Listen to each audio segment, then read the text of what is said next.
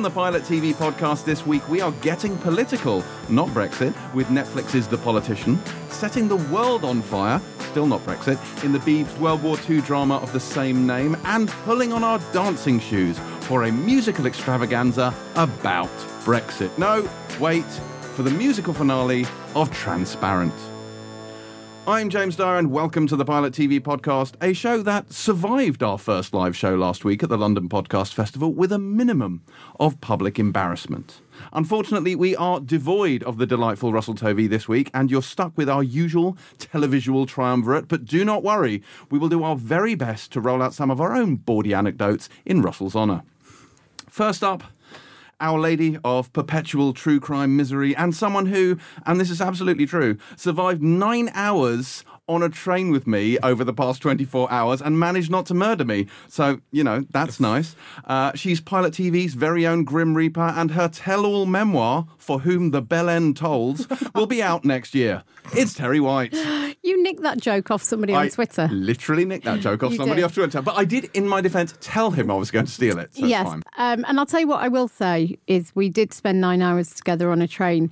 The first 4.5, the outward journey, we spent sat next to each other. The second, the return journey, I chose to sit elsewhere. Literally, this is absolutely true. Terry opted to sit next to a complete stranger for the journey back rather than sit with me. And she tried to say, no, it's fine. No, I just don't. I want to be so. No, it's fine. And I was like, you're literally abandoning us. So me, Chris and Helen sat together. To be fair, and Terry moved away. there was a seat reservation issue. Yes, that was a cunning smoke screen, wasn't it? These guys sat in not our reserved seats, and I'm a stickler for the rules. We're rebels. The rules. And I was like, I can't sit in somebody else's seat. And then when it gets to the station where they're meant to get on, it's going to be like awkward. And I'll have to go and find another seat. And I just was full of anxiety thinking about it. So I went and sat in my reserved seats. See, Terry, I'm a maverick. I will not be bound by your rules. I will do what I like. No. So, yeah, we sat. But this is all a smokescreen. You clearly just didn't want to sit with us. That's really what it was. I mean, it's definitely a bonus, wasn't it? Yeah. I quite enjoyed the solitude. Anyway, joining us, you've already heard him, but as always, is a man who can find the silver lining in almost anything. He's the calm that moderates mine and Terry's respective tempests, and Russell Tovey's celebrity friend. It's Boyd. Hello, Boyd. Hello. I didn't go to Scotland. You didn't go to Scotland, No. That's true. But I did a couple of weeks ago, and it is a very long, It's a long train epic, journey. challenging train journey. It had First world some problems. extra challenges that we'll get onto a little bit later on. Okay. But yes, it was an interesting one. Yeah. So, since the live podcast, what have you been watching on the television? Do you know what? I actually had. There's a lot. I've been watching a lot. There's a lot on at the moment. I think we need to. I felt like we need to sit back and go. Actually, there's quite a lot of really, really good stuff. Because the capture. I don't know if you've kept engaging with the capture. I was watching it most of the way back from Scotland. And it's what I've been watching this week. So yeah, we're all on the same page. Good. It's great. It's properly different, isn't it? It's like original. Just the whole. You mean it's fucking mad? It's mad. It's gone It's well. gone mad. It's gone well mad. Distorted. That was distorted. It's gone well mad. Yeah. There will be no spoilers, don't worry. No, yeah. But let's just say there's a whole new thing that comes up in episode 4, I think. Well, I wouldn't know. I'm on episode 3 still. Okay. So I've just got to the bit where Ron Perlman's turned up. So. I mean, the minute Ron Perlman turns up, at first I thought he was somebody wearing a Ron Perlman mask.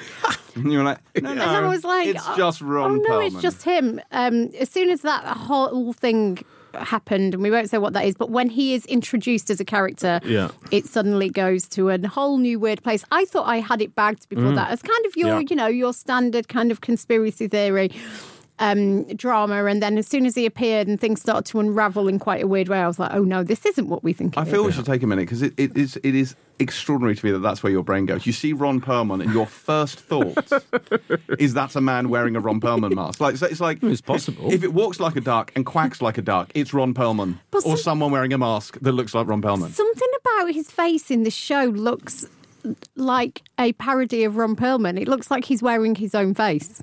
Yeah, and his hair, actually, I think also his hair contributes to that a bit. It is quite, I think maybe we don't see him so much as himself, do we, in films? But he's always doing something quite, this feels like, they've just cast Ron Perlman to be very Ron Perlman. Yeah, everything's so big. It is quite big. But it's huge fun anyway, and it's getting even more fun. I just watched episode 5. Incredible scenes. So, the capture. Then there's also, when this goes out, I just hit the microphone, that was very good. When this goes out, the finale of Peaky Blinders will have just aired. Which I have watched. As well. Yes. OMG. Let's just say. OMG. OMFG. That delivers on every level, frankly. And I won't even say anything about it because people will get annoyed. No. But what we can say is it all builds up to an assassination attempt on Oswald Mosley. That's been established in the previous episode, and how that. And you think, oh well, obviously we know he wasn't killed. Oswald Mosley was not assassinated. Is factual fact. So how is that going to be of any interest? But of course, you just say factual fact. Yeah, it's a factual fact as opposed to there are unfactual facts these days. Yeah. So that was great. News. Loved Peaky Blinders, and then I wanted to say American Horror Story 84, which I watched last night, which began last night, which we weren't allowed to watch in preview because the people Fox didn't let any American critics watch it either, thankfully. So it wasn't just us, and I very much enjoyed its unashamed devotion to 80s stalk and slash horror films, particularly like Brian De Palma ones. There's a lot of body double getting involved for me, and I couldn't be happier with that whole setup, and I thought it was highly entertaining. I know some people thought it was a bit shit, but I did very much enjoy it. You were not one of them? I was not one of them. Good. I haven't seen it, so I can't comment. I think is that it? Yeah, I think that's it. Roughly. Oh, and The Affair. I wanted to mention The Affair. I know that's usually your territory. Yeah. But I think the whole subplot of him, the making of the film based on his book with the egomaniac director, which I didn't mention, is developing into one of my favourite things that's ever been on that show. It's so funny. When he got barred from the set, it is brilliant. So, yeah. It's genius. Yeah. It is genius. Well, the capture is what I've been watching this week, but also, which is quite surprising given I was kind of mixed on it when we actually reviewed it the other week, I'm continuing to watch The Confession, and I'm watching both The Confession and The Capture properly. And by properly, I mean I'm getting home from work, putting the tea on, or more likely eating the tea that my boyfriend's made for me, and sitting down at 9 o'clock, and they're on consecutive nights, Monday and Tuesday. Yeah. And it's properly like I am loving having telly to go home and watch. And The Confession is actually, I'm warming to it more and more. Do you think we're officially wrong? Well, no, because you enjoyed Martin Freeman's performance more than I did. Yes. But once you get used to that kind of, we talked about that weird documentary style kind of camera work and all of that. It's actually a really super interesting story. So I'm loving both of those at the moment, which are both actually quite old school in some respects, especially The Confession, which is quite traditional drama. The Capture less so because it's gone fucking nuts. But I'm loving both of those things. And Dragon's Den, I've got really obsessed with Dragon's Den. I've always liked Dragon's Den. I've always liked Dragon's Den. Reality creep has infected this podcast. Oh my Reality God. creep. Sunday night, 8 o'clock. Oh, yeah. Oh, God. 100%. It's phenomenal. And the new Dragon is very good. The new Dragon's great. You know what's back in about 2 weeks' time? What? The Apprentice. 2 weeks. I'm imposing a preemptive ban. Let me just say this. 2 things to look forward to for Terry. The Apprentice is back, and I've seen the first episode, and it's amazing. They go to South Africa. Oh, my God. Yeah, absolutely. Oh, I don't know how I feel about that. Because they're immediately idiotic. They don't have no idea what's going on. And then also launching in 2 weeks' time, approximately, I should have written down the date, Sky Crime, the whole channel, which is literally true crime, factual true crime, the occasional kind of docudrama-ish, but mostly just factual true crime. It's kind of like made for you. Oh, the whole God. thing. Yeah. An entire channel constantly on. James, I look forward to irritating you more than I normally do every Friday afternoon. So I saw Fleabag, as in the stage show Fleabag, which is very, very exciting. And it's, hang on. Oh, here we go. You had to do it, didn't you? You couldn't just let me have that and say, I said, fine. I saw the live feed of the stage show at the Picture House because I couldn't get tickets to actually see it on stage. So I saw the live feed at the cinema. But technically, it was fucking live. And it was the show. So, and also, it's her sitting on a stool. Like, how much 3D immersion do you really need? What? But are you saying there's no point going to the theatre? Because what's the point in sitting in the room? If you can't get a ticket to go and see it at the theatre, the option is see it at the cinema or just don't watch it. See it at the cinema. Can we just point out what James means by he couldn't get a ticket is he couldn't get a free ticket, unlike the free ticket he got to the screening. Yes. Look. Enough of this sedition. Can we just talk about the substance of it? It was really, really good. And the thing with it is so much of it has been repurposed for the series that there is no real... Like, the big reveal of the stage show is kind of ruined by that because it's a season 1 finale of the show. But it's incredibly powerful. It's a magnificent piece of acting and expression. And I think, and this is not news because it's in the show as well, but she is so expressive, both in terms of, you know, her physicality and her voice and her facial expressions. And there's a bit where there's a whole bit and where she doesn't speak for a significant period where she's just miming stuff she's doing with a phone. And it is absolutely amazing. Terry, you went and saw it, didn't you? You've seen it as well. I did. And I think she's an incredible performer. I agree with you. And it's kind of really exciting to see. However... Oh, here we go. I had slight issues with it being the exact show she'd done, obviously, for years before the Fleabag TV show. She should have done a new one just for you. I would have expected it for the ticket prices that it was going for. Because what I would say is... It wasn't even that there were bits of it in the TV show. The lines were the exact lines. Yeah. So you'd obviously heard quite a significant amount of it before. It's an hour and 5 minutes, which...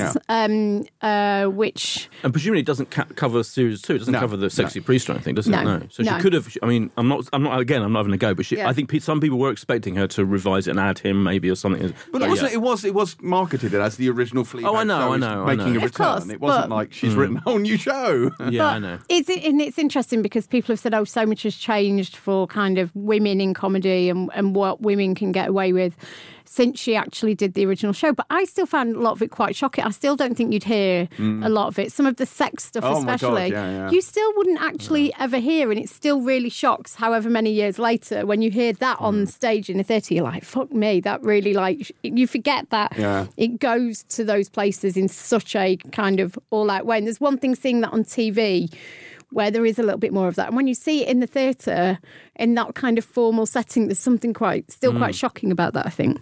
Yeah. Yeah, it's very good. The dude of Netflix, you know, not Ted, the other guy, the real king of Netflix, I've forgotten his name. He did an event today at the RTS in Cambridge, and he said he was asked what one show do you regret not having? He said Fleabag. Because they got outbid, right? Yeah, I think they got outbid. He wouldn't confirm, but pretty much the implication was they got outbid, by Amazon Prime. And you can see that. But he also said something stupid in which he implied that they don't cancel anything unless it's not good enough. Like, come on. But that's just not true. Yeah, it's not true. That is not true. We'll forgive him that. It's fine. Right. Okay. Shall we move on to this week's news, which I'm going to have to look at live because the Wi-Fi on the train we were on didn't really permit me to look while we were there. There were a couple of things, though, I do remember. So the reason we were up in Edinburgh, we should mention, we did a live Empire podcast.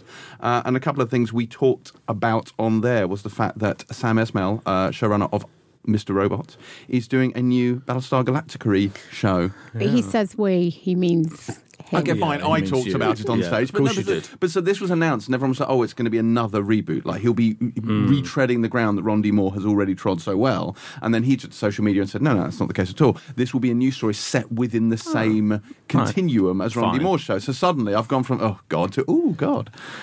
So, yeah, I'm pretty... Didn't you write, 10,000 words on Battlestar Galactica for Pilot TV magazine? Yes, I did. Yes. So one bit of information did come out last night during the Empire podcast. No, we can't discuss this. What? We're going to get to this later on. This comes up later in the show. What does your... Yes, that comes up later in the show. Oh, I'm excited. So we cannot. But it's directly relevant to what we're talking about Moving now. on.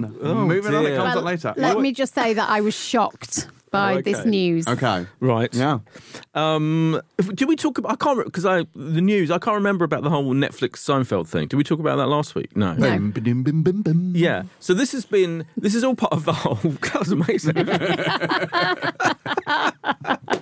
That was the theme sheet to Seinfeld, everyone. So it was it must have been just after we did the live one that Netflix have spent $500 million, $500 million on the rights to Seinfeld, which they don't get to show, by the way, until 2021. So they have to wait a year and a bit to show it, or even more, however long it is.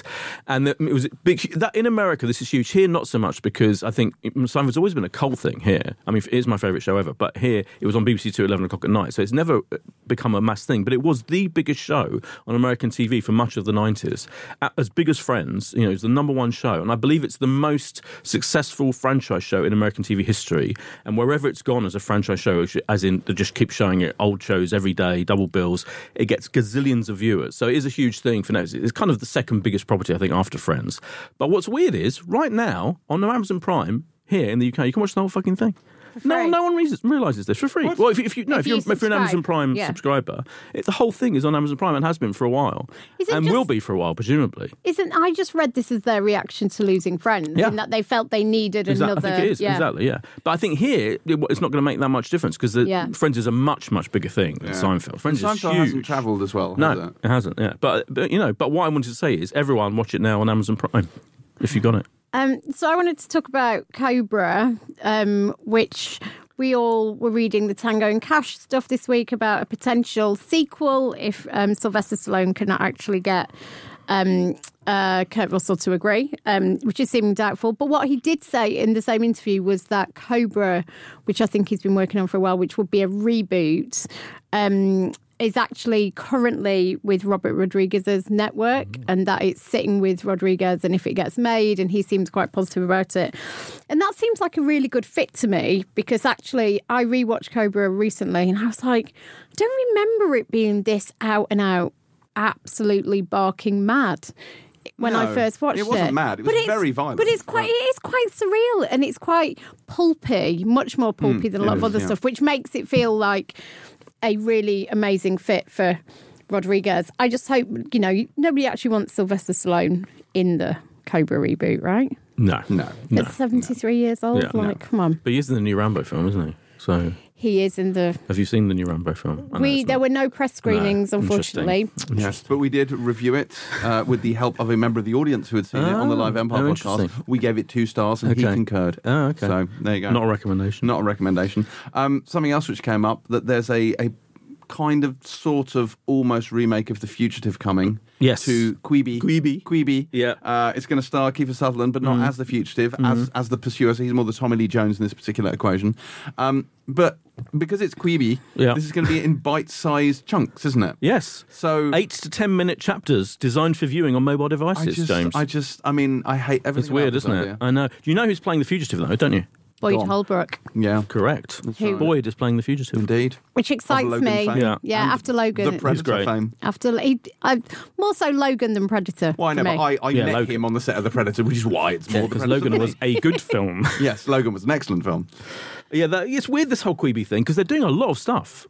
There's a lot of content. They announced a Sophie Turner series at the same time called Survive, right? Which is kind of part Lost, part, what's that one in the mountains? What do you call it? Oh, the crime one in the mountains. The Idris Elba. Mountain. Oh, yeah. The mountain divides us between us. The mountain between us. Whatever that. The one that we clearly paid no attention to. Yes, that one. But it's like they get stranded in a mountain and they have to survive and potentially maybe kill each other, I think. Or have sex. Or have sex. Yeah. Are you only saying that because it's Sophie Turner? No, because this is ultimately what happens when people get stranded in the mountain, be one or the other in these films. Or both things happen, not with the same people. Does this whole Quibi thing not feel to you a lot like a sort of a middle-aged executive has been introduced to the concepts of A, streaming, and then B, millennials, and then had a sort of light bulb moment going, hang on guys, wait for it, I've nailed it. Isn't Steven Spielberg one of those people? Entirely possible. No disrespect, Steven. But you know what I mean? So it's like, oh no, we'll do streaming, but kids are always on their phones. What we're going to do is we're going to do a phone streaming service. It's going to be bite-sized because kids, they've got no attention spans. And this monstrosity is what's come from it. But then what's weird is I don't know if the content is matching that audience, because Spielberg is doing the horror series. The Duvet Show. Who, and Spielberg appeals to people like us. I'm sure he appeals to kids as well, and possibly more so after West Side Story. But let's be honest, his core audience are us, i.e. old people. Yes. And even remaking The Fugitive, which, to be fair, plot-wise, doesn't have that much in common with The Fugitive, apart from he is a fugitive, because it's on a train, there's a bomb. I think it dabbles in fake news and all of that. So I think they're trying to make it more modern. But fundamentally, if you're trading on the fact that it's a remake of Harrison Ford's Fugitive, then again, that's appealing to people like us. So it seems like a weird fit in some respects, because there is absolutely no way on God's green earth that I am watching anything on a fucking phone. Absolutely not. And it'll be interesting, right, when we come to review these shows, because do we have to watch them on a phone as well? Presumably we do. That'll be. I don't know see how they can enforce that, because they'll probably just send us a link, and I'm sure it's very difficult to have a link that you can only watch on your mobile. But if their whole proposition is you can only watch it on a phone, then presumably everybody has to watch it on a phone, and that's just going to upset me from the get-go. Except the official wording is. It will offer 8 to 10 minute chapters designed for viewing on mobiles. I bet you will be able to watch it in other devices. Formats. Yeah, I hope so. Yeah, I think so. It may be designed for that, so whatever the hell that means. But I think. Well, what does that mean? In terms of? I think it means they're taking into account, presumably, in how they're made visually, etc. You know, but yeah. Sorry, Terry just did a vom expression. But I just looked like I was about to be sick on Boyd. The whole thing is bizarre. This might make you feel sick. This is do you know? Have you seen the story about the remake, the American remake? Yeah, I'm showing you the American remake of Miranda with Jim Parsons and Mayim Bialik Blossom. And Big Bang Theory. I go Blossom. Basically, they're doing Carla is what it's going to be called. She is Carla. She's the Miranda figure. I know. See, I've already got a good expression on James's face.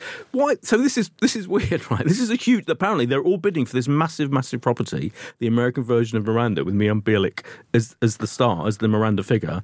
And there was a massive competition to get to buy this whole thing. It's going to be done as a multi-camera proper sitcom, studio sitcom, I think, like the British one. Can you imagine it though? It's because Miranda is so British and Miranda-ish. It's bizarre. But it's happening. Why wouldn't you just nick the idea? And I know, right? That's my other thing. Yeah. I don't get that with these. Right? Mayim Bialik couldn't just get someone to write her a show. I want to do a sitcom about a woman. Right? Brilliant. Yeah. Exactly. Because all the stuff that makes it Miranda is all the uniquely British stuff. Exactly. So it's presumably going to be nothing really like it in tone or content. Well, they're saying it's going to be broad. The description of it is that it is going to be similar in tone. It feels like they've decided they can't come up with their own. This is very odd. James is really, it's really weird. I mean, I'm still jet lagged isn't the word, train lagged at the moment. Yeah.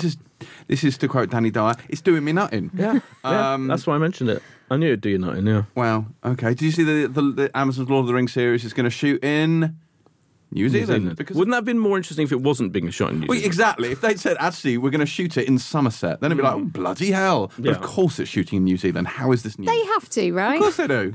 I mean, even if it makes no financial sense, they have to do it. Yeah. Because, if you look up in any geography textbook in any school in this country what New Zealand's main industry is, it's Lord of the Rings. So, clearly, this is what their main export is Uruk-hai.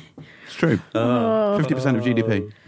Have we done news? Is news done? Yeah, that'll do. I think you just killed it. Yeah, you have killed the news. All right, well, that was what's going on in the world of the televisions. Time now for reviews. First up this week is The Politician from Ryan Murphy and Brad Falchuk. This stars Ben Platt as Peyton Hobart, a young, shall we say, ambitious gentleman whose political aspirations will, I believe, over the course of this show, take him from a class presidential race to maybe one day the Oval Office. Terry, did this get your vote? Yes.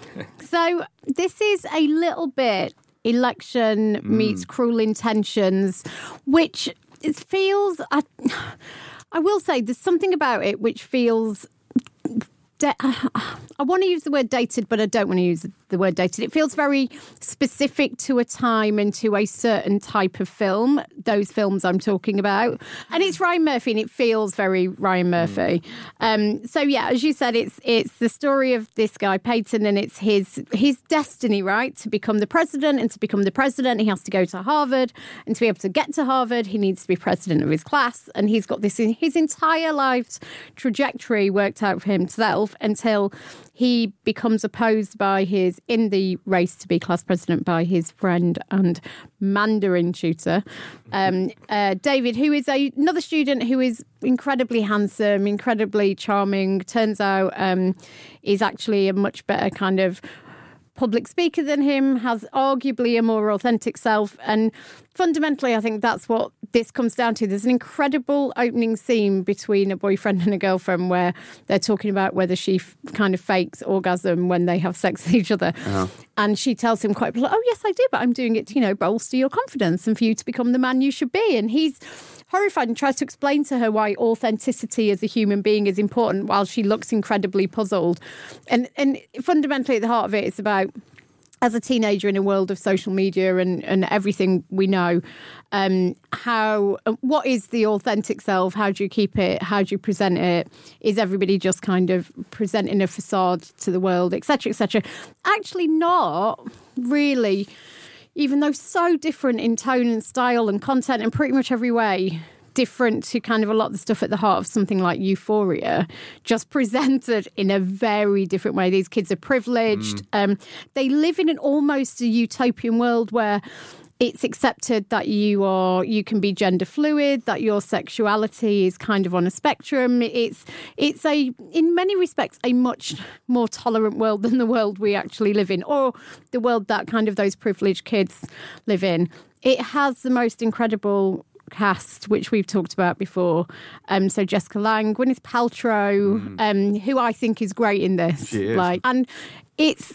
I've only watched the first episode. I did really enjoy it. We've talked about this before. I had Euphoria in my head because I think these shows about teenagers have gone in such different directions and in such kind of more interesting directions. I still really enjoyed it, but it didn't necessarily feel like anything particularly new. Yeah. If you know what I mean. And all of the references I kept coming back to were quite dated references, which doesn't mean it doesn't have value at all. If you are into that, then you will absolutely love this. But as you say, it felt very familiar. I think the things about it that surprised me were twofold. One, it has a very deliberately disjointed chronology. Yes. And that sort of wrong-footed me. It did me. But did you understand? Did you completely... I got it. It took me a second. I was like, oh, hang on, what's happening here? But I like that. But also I was a little unprepared for how hard-hitting it would be in that. So there's a trigger warning at the beginning of the show. It's almost a slightly tongue-in-cheek trigger warning, so I couldn't quite work out whether it was supposed to be a gag or not, because it says something along the lines of this is about, political ambition and ruthlessness. However, if you have mental health issues, you might want to check yourself. So I was like, is that a gag? But actually, I think it's genuinely a trigger warning because it does deal with mental health issues and suicide, and in school in particular. And there's some actually quite shocking stuff in this, which... It kind of fits the tone. Like, the tone is sort of darkly comic, isn't it? Like, and these people are awful. Not all of them. There are definitely, redeeming characters in there, but there's also a lot of truly terrible people in this. And you're the main character being one of them, let's be honest. And it's kind of following him. And he really did remind me of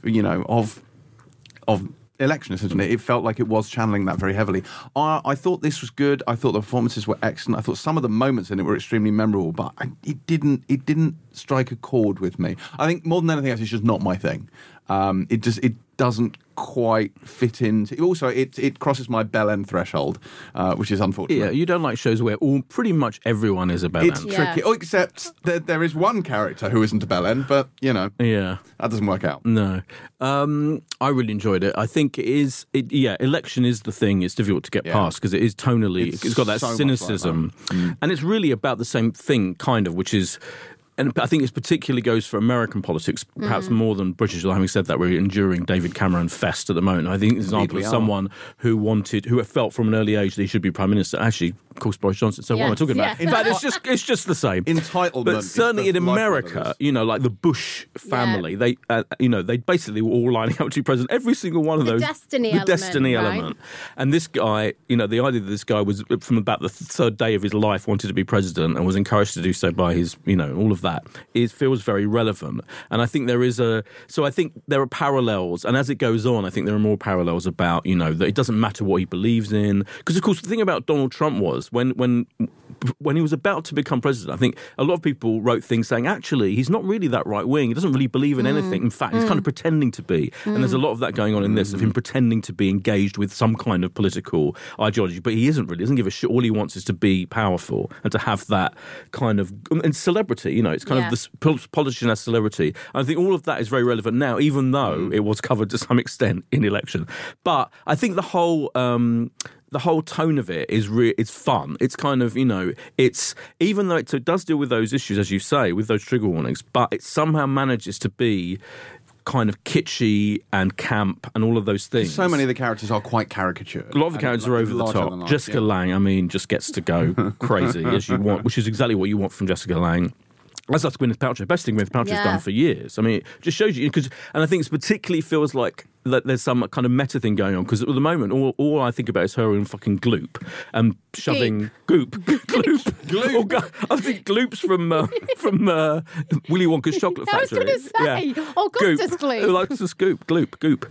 Anyway, we just think of her and, like, you know, doing weird things downstairs with, you know, getting wellness through your vagina and stuff. Steaming your vagina. And being incredibly earnest about everything, whereas this is the opposite of earnest. She's absolutely spectacularly fun in this show. So I think that's brilliant. So I think it doesn't feel like yet. I mean, I've seen 4 episodes, I think, and I'm really enjoying it. But I know what you mean. It doesn't feel unique. No. Even 4 episodes in. But I'm still really, really, really having a good time watching it. I think so. And it is exactly as you say. It is very, you know, relevant to these current times. That sense of, you know, the aptitude and suitability and, you know, intention is secondary to entitlement and just wanting to have the power. So there's a lot of that in there. So it might hit a little bit close to the bone for those of us living in the world at the moment. But hey-ho, that is The Politician. This drops on Netflix on Friday, September the 27th. In its entirety. Correct. As is Netflix's want. Right. Also this week we have the musical finale of Transparent. This is the 5th year of the show, which starred Jeffrey Tambor as Morton Pfefferman, a retired college professor who finally comes out to her family as having always identified as a woman. This is Jill Soloway's show, and she wrote it after her own father came out as transgender, and it was critically acclaimed until Jeffrey Tambor was embroiled in sexual harassment allegations, and it all went to shit. And how do you come back from that? Well, you don't. But a musical episode is apparently as good a way to try and, you know, paper over that. However, we were on a train and the Wi-Fi was terrible. So Terry and I were not able to watch this in time. So Boyd, this falls to you, C# or B flat? Well, it's so annoying because there's so much to discuss with this, honestly. So for me, I'm a huge fan of Transparent. I think it's almost certainly the best thing Amazon Prime's ever done. Some would say not that difficult because they haven't had that many, I think, kind of iconic successes, unlike Netflix, for example. Bosch.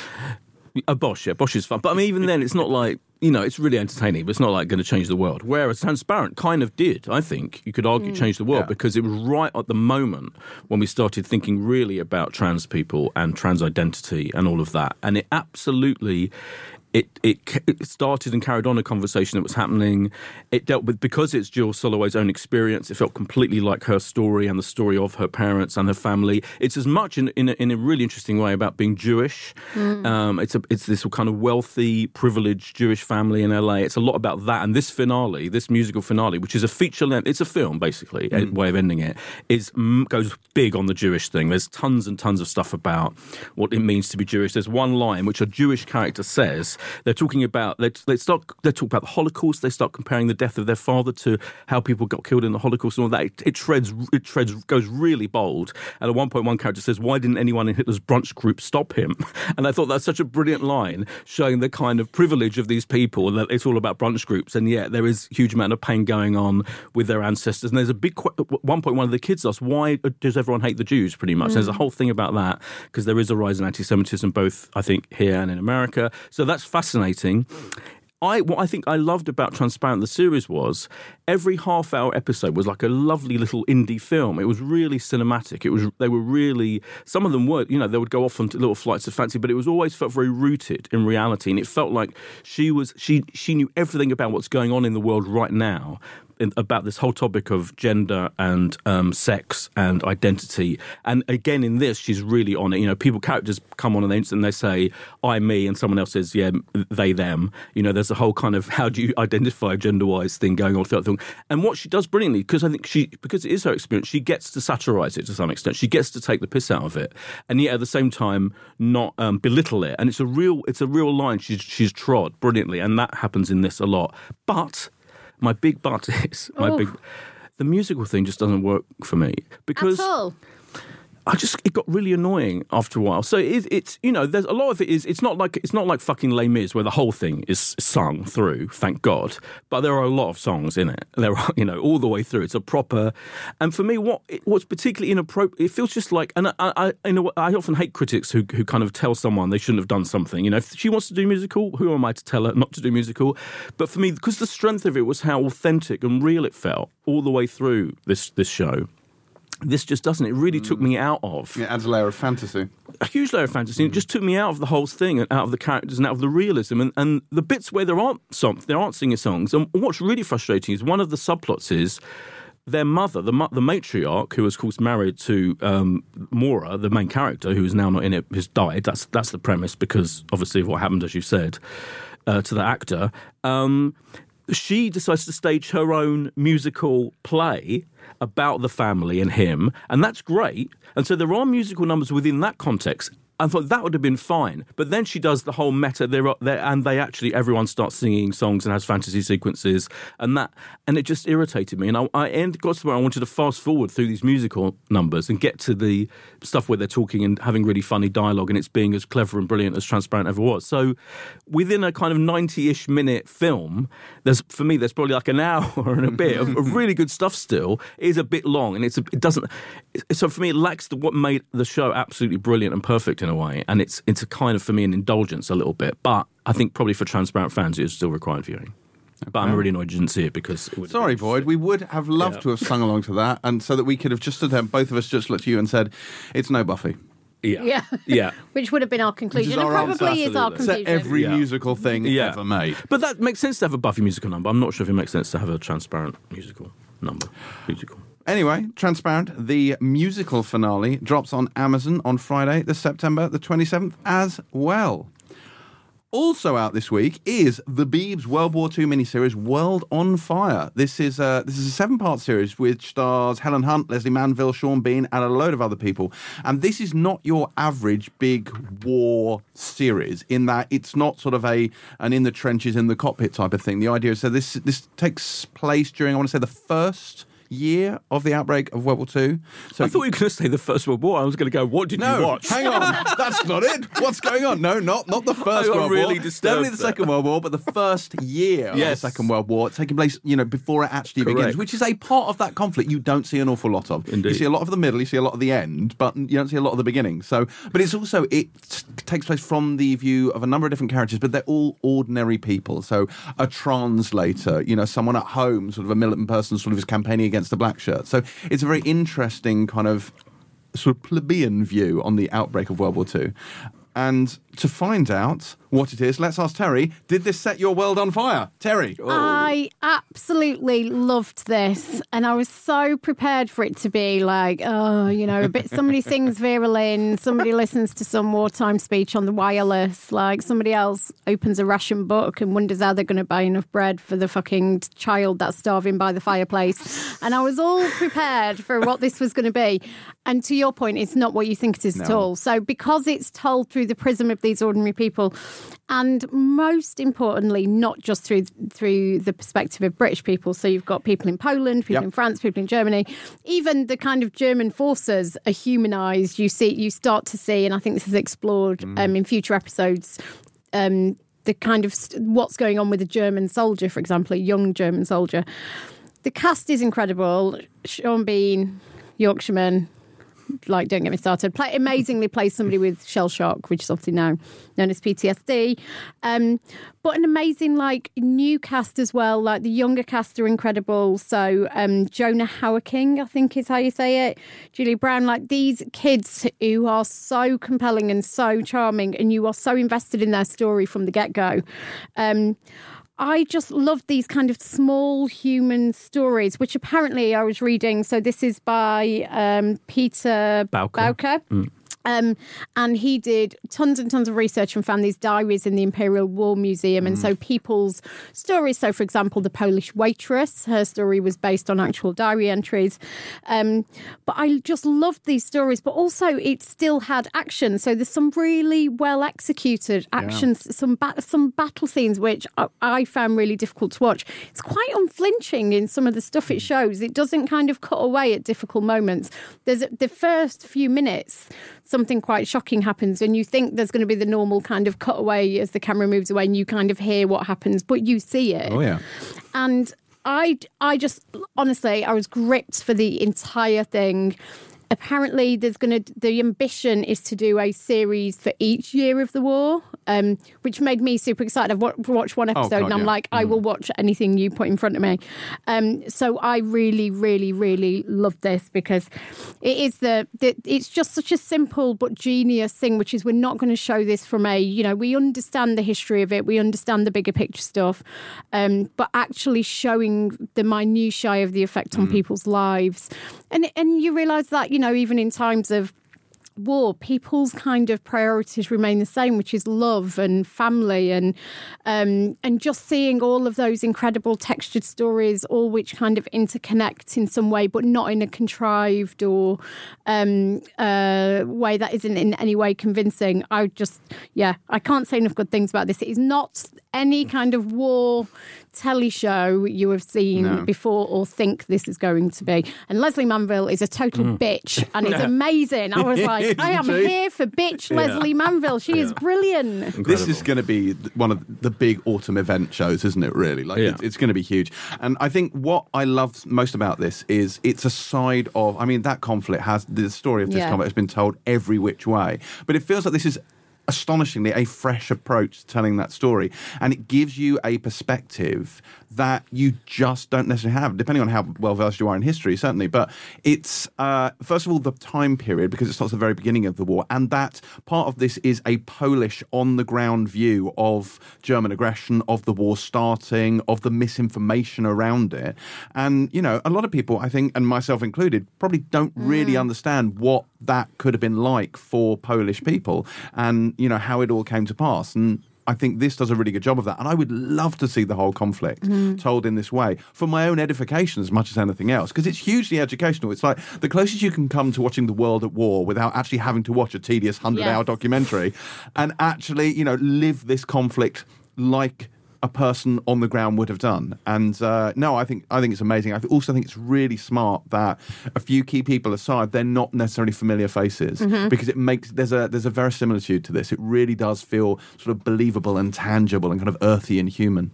And this is mandatory viewing, really, isn't it? It's like everyone will be watching this. Yeah, it's really good. I'm really glad everyone likes it, because it's the incredible thing about this is, right, so I've been checking this, just double checking and triple checking. It's a total BBC production. It's not a co-production with Amazon Prime or Netflix, because it feels big, really it? luxurious. It feels like HBO. Right, but it's total BBC. Absolutely. As far as I can make out, it's absolutely 100% a BBC production. Mammoth Screen, who do Poldark and other stuff, of the production company. But I think it feels like they've thrown a lot of money at it, and it's all there on screen. As you say, because it's really hard to pull off that kind of, isn't it? That kind of war scene. Yeah. Where it feels absolutely real and believable and kind of visceral and authentic. And they do it so well. It's directed by Adam Smith, who started out on Skins years ago. I think I met him on set of Skins, and he started out making films when he was 10 or 11 or something. And I think it's brilliant. He's done such a great job. I think he's directed the whole series pretty much. He directed a few episodes of Doctor Who and stuff like that. And I think he takes a lot of credit because he does the romance scenes are really effective. Yeah. It feels really fresh and real. And I just think, as you say, you never see anything like it. It's such a simple idea to take these individual stories, and the interconnections between them are really smart. They're just about connected, but not too much, so it feels clunky and overthought. I think it's a really, really effective thing. And surprising, there's, you're saying the romance stuff is really well done. There's a scene which sounds so cheesy when you describe it, of two newlyweds, and it's shot under the sheets, so they're under the sheets having this really cheesy conversation.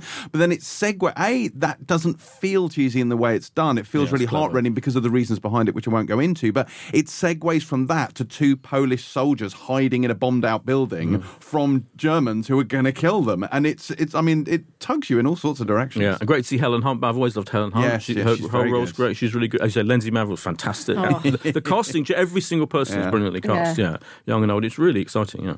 So yes, World on Fire. You basically must see this. This is not optional. And this begins on BBC One, September the 29th at 9 p.m. Is it definitely BBC One? Yeah. BBC One, I thought I read Sunday it night. was It's in the Peaky Blinders slot. Sunday night, it replaces the Peaky Blinders. Yeah. Is the finale of Peaky Blinders this weekend? Yes, So it'll have gone out. Everyone will have seen it by the time they hear this. Yeah. Oh, so we could have spoiled it, but actually we won't because some people might not have seen it. people take time to watch it. Yeah, Yes. we can't spoil it. Can I just mention another show called Frayed on Sky One, which starts on Thursday, this coming Thursday, which is a Merman production, Sharon Horgan's production company. She pops up in a voice cameo. It's created by a woman called Sarah Kendall, who's a very funny stand-up, who's in recent times has done more personal. A lot of stand-ups kind of go from doing general like funny gags to being more personal stories, and this is kind of like the culmination of that. It's really good. It's an hour-long comedy series. Hour-long comedy. I mean, you can call it comedy drama, but it's funny all the way through. Gone full Greenwing. It's full Greenwing, but it is more grounded in reality than that, and it is really blackly funny right from the start, because it starts off, basically it's the idea is it's set in the late 80s. This very rich, wealthy Australian woman who now lives in London, married to this British guy. He's died in very embarrassing circumstances. It turns out he was a massive con man, and she's ruined, and her and her kids have to go back to Australia, where she's from, a working class community where she's from. And it's about partly like the fact that she's embarrassed by her class background back in Australia. She's lied all the way through her life in Britain about where she's really from, and she's having to confront the reality of the fact that she's from this fairly very working class community called Newcastle, that's not even anywhere near any big city like Sydney. She's lied all the way through from Sydney. It's a 3-hour journey from Sydney to this place called Newcastle. It's really good, I think, and everyone should watch it, but I didn't have time to force you people to watch it. That is true, you didn't. But also out this week is the 4th and final season of The Good Place. Oh, yeah, and which that. also drops on Netflix on Friday. Yeah. But, yep, you guessed it. We were left in the bad place and weren't allowed to see it. So we can't talk about The Good Place, but with any luck, we'll have some feedback on that in next week's show. Pick of the week, World on Fire, surely. Yes, 100%. 100%. Yes. The world is on fire, as are we, or something that makes more sense. Right, now, to Terry's point earlier on, we now turn to Banshee, and a slightly unconventional Banshee. Oh, he's got something up his sleeve, hasn't he? Terry, would you like to introduce this? Why? What are you going to do? What do you think I'm going to do? On the live podcast, we did a live Empire podcast, which is already live, the most recent Empire podcast. The one in Scotland? The one in Scotland, the Edinburgh, the Muck podcast. Yeah. I made a revelation that I was in a TV show. A fact that we've been doing this podcast for a year, I have never mentioned on this. Wow. Mainly because I think I'd forgotten entirely. Amazing. But this came up on the show, and I promised to the audience on the show that I would Banshee that show that I was in. Oh, okay. Right here and now. I wasn't talking about this revelation. Oh, what was your revelation? Brilliant. I was talking about your Battlestar Galactica revelation. What was my Battlestar Galactica Oh my God. revelation? What did Helen reveal? What did Helen reveal? Yes, that is true. Helen did reveal on the live podcast that when I first saw Battlestar Galactica, which I absolutely adore, I watched the miniseries Oh, yeah. and may not have fully appreciated its magnificence. Now, He hated it and told Helen not to watch it. yeah, I Brilliant, might have done that. classic. This was quite a shock that after is your quite a shock, Battlestar yeah. Obviously, Galactica I love fandom. Battlestar Galactica. But Right. the thing is, that would be a huge controversy if people didn't already know that I watched the pilot of The West Wing, the greatest TV show ever made, and was unimpressed by that. So I think if this teaches us anything, is that my judgment is so suspect that the really whole does. point of this podcast is thrown Yeah. into question. Yeah. Because you really shouldn't listen to anything I say about pilot episodes. Oh, God. Please keep listening. Right. Yeah. Anyway, but the other thing I was going to say, okay, so the Yes. thing that I thought that you were talking about earlier, when I rudely cut you off, apologies for that, was that I was in a TV show. I don't know if you saw this, Boyd. It starred Nigel Planer.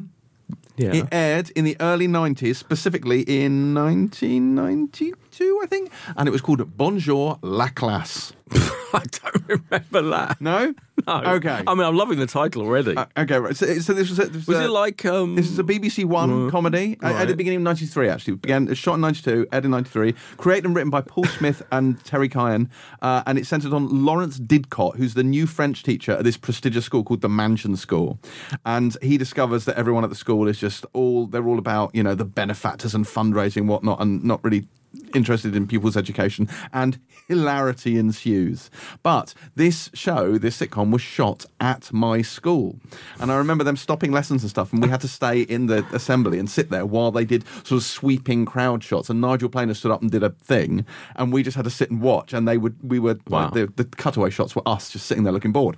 And there was a shot that they used of me, and it is a slow shot of me walking towards class from behind. And that's my claim to fame. Wow. Sorry, Boyd. I mean, I know this is that's amazing. To your knicker incident. That does remind me that after our live podcast, when I talked about being on Rob Ryan's And You're Attentive, which was was my Banshee of last week. Yes. And I thought I was only in one scene, and then Chris Hewitt reminded me when we went back afterwards that I was in the whole episode, and I was actually even in the kind of fake panel show bit, and I totally forgot about that. See, this is our fame, Boyd. We forget how famous we really are. Yeah, we do. Your fame is that they shot the back of you. Yeah. In a show that literally no one, including Nigel Planer, remembers making. Or Boyd. I mean, Boyd's heard of everything. You've never heard of it? No. You're looking it up now? Never heard of it, no. You're not even interested I'm not enough to look it looking up, at my Banshee thing. Yeah. But what is the premise of the show? It was literally, he's a French teacher, and he's teaching French to some students in a school, and there's politics in the school. It's just like Mind Your Language. It's a sick... Do you remember that? No, it was like a racist comedy about... I don't think this was overtly racist. Okay. But it was set in a very privileged... so the school I went to looked a bit like Hogwarts, which is why they sort of shot it there. So it was shot and set in a posh school, and I went to a posh school, so they used my posh school as this posh school. Bonjour La Classe, almost certainly available nowhere. If you want to see it, I don't know, go to Nigel Planer's house, ask him if he's still got a VHS. That's your best bet, because, I mean, I'm fucked if anyone else is going to have it. Bonjour La Classe. Does your mum not have it? Classe. No, I don't think she's... honestly, I guarantee, and she does listen to this podcast, she's listening to this going, he's making that up. Bet she has absolutely no recollection of this whatsoever. James's mum, we would love to hear from you if this is, in fact, complete fiction. No, it says, look, okay, go onto Wikipedia now, and it actually says, it names my school on the Wikipedia page, so you can see that I'm not lying. Does it name your cameo? No, it doesn't say featuring the debut screen performance of James Dyer as bored student. But I had my long hair then. I was going to say, that was just what I was going to ask you. What was your hair like? As I'm walking from mine, I believe I'm wearing a tweed jacket. And I have my long hair, which is sort of flowing over the back of my... And the master of discipline at my school got me into trouble over that. He was not happy with the length of my hair. Hang on. Your master of discipline. It was one of those kind of schools. Fucking hell, what is that? And his job was just to like... No, he also taught history, but his name was Mr. Woods, and he didn't his like job to me beat you? at all. Oh my God. Yeah, I was not his favourite student. I am now looking at it on Wikipedia. I can say this about him now because it's been many, many years and he's almost certainly deceased. So, you know. Tweed, long hair. Were you all like that or were you bullied? Was I bullied at school? Yeah. Well, not for having tweed jacket. We all had to wear them. And long hair? No. That made me a bit edgy. I was a bit cool with my long hair. You would... Hang on. With your tweed jacket and long... All right, fine. I might be overstating my coolness, but I did have long hair. We'd also like to hear from anybody who went to school with James. Oh, Christ. And can confirm whether he was popular or bullied. Absolutely not. This cannot happen. It is interesting. It's the people who worked on it, like Paul Smith is a very famous... He wrote loads of kind of quite good comedies. He worked on Not the Line Court News and stuff like that. So hence, it wasn't a hit. Someone called the creative director was someone called Chris Lowe. If it was from the Pet Shop Boys, that would be really weird. I don't recall the Pet Shop Boys being there. Okay. But you go. Bonjour La Classe. Bonjour La Classe. Well, I've chosen I Love Dick. Which is related in many ways. Yeah. So to James's school days. To your boarding school days. Do you know about this? Because that suddenly occurred to me that actually this is Jill Soloway's other show.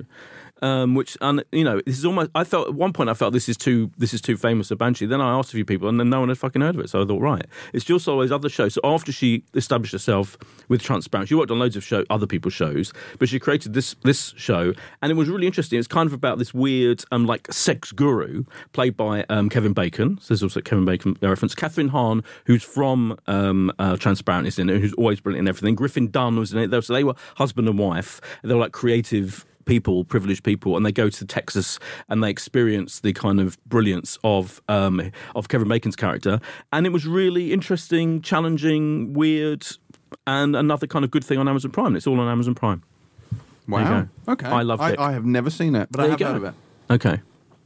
But you're not exactly like, oh yeah, you don't really know what it is, do you? Not really, no. So it's better Banshee than some of your... I mean, look, you were going to win this anyway by default. And also, Bonjour La Classe, even by my admission, is almost certainly terrible. I don't even recall...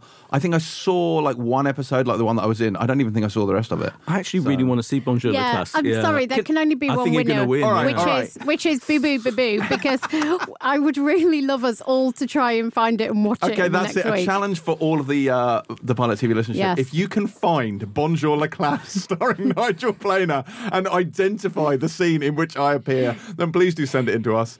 We'd love to see it. You will get a prize because that will take some doing. You will get a prize. I mean, there is stuff on YouTube already. It hasn't taken long. Yeah. Oh, you've got to find it. This is extraordinary. All right. Which episode? Do you know what episode you're in? I can't remember. It was Somebody is going to have to try and find all the episodes, go through them all painstakingly, recognise James from behind, even though he's got hair. I mean, it's quite an ask. It's a big ask. It's a big ask. It's really a job for my mum, I'm going to say. Yeah. Look, it's starting. I'm showing. Well, I've got a feeling you're watching it. Let's do a live watch. Right, that's it. Should we do a commentary, cast commentary starring me? I don't know if it's your episode, but it's got a good opening title sequence. There we go. Something tells me your mum won't even recognise you. Yeah, of course you won't. It's on YouTube, people. Watch it now.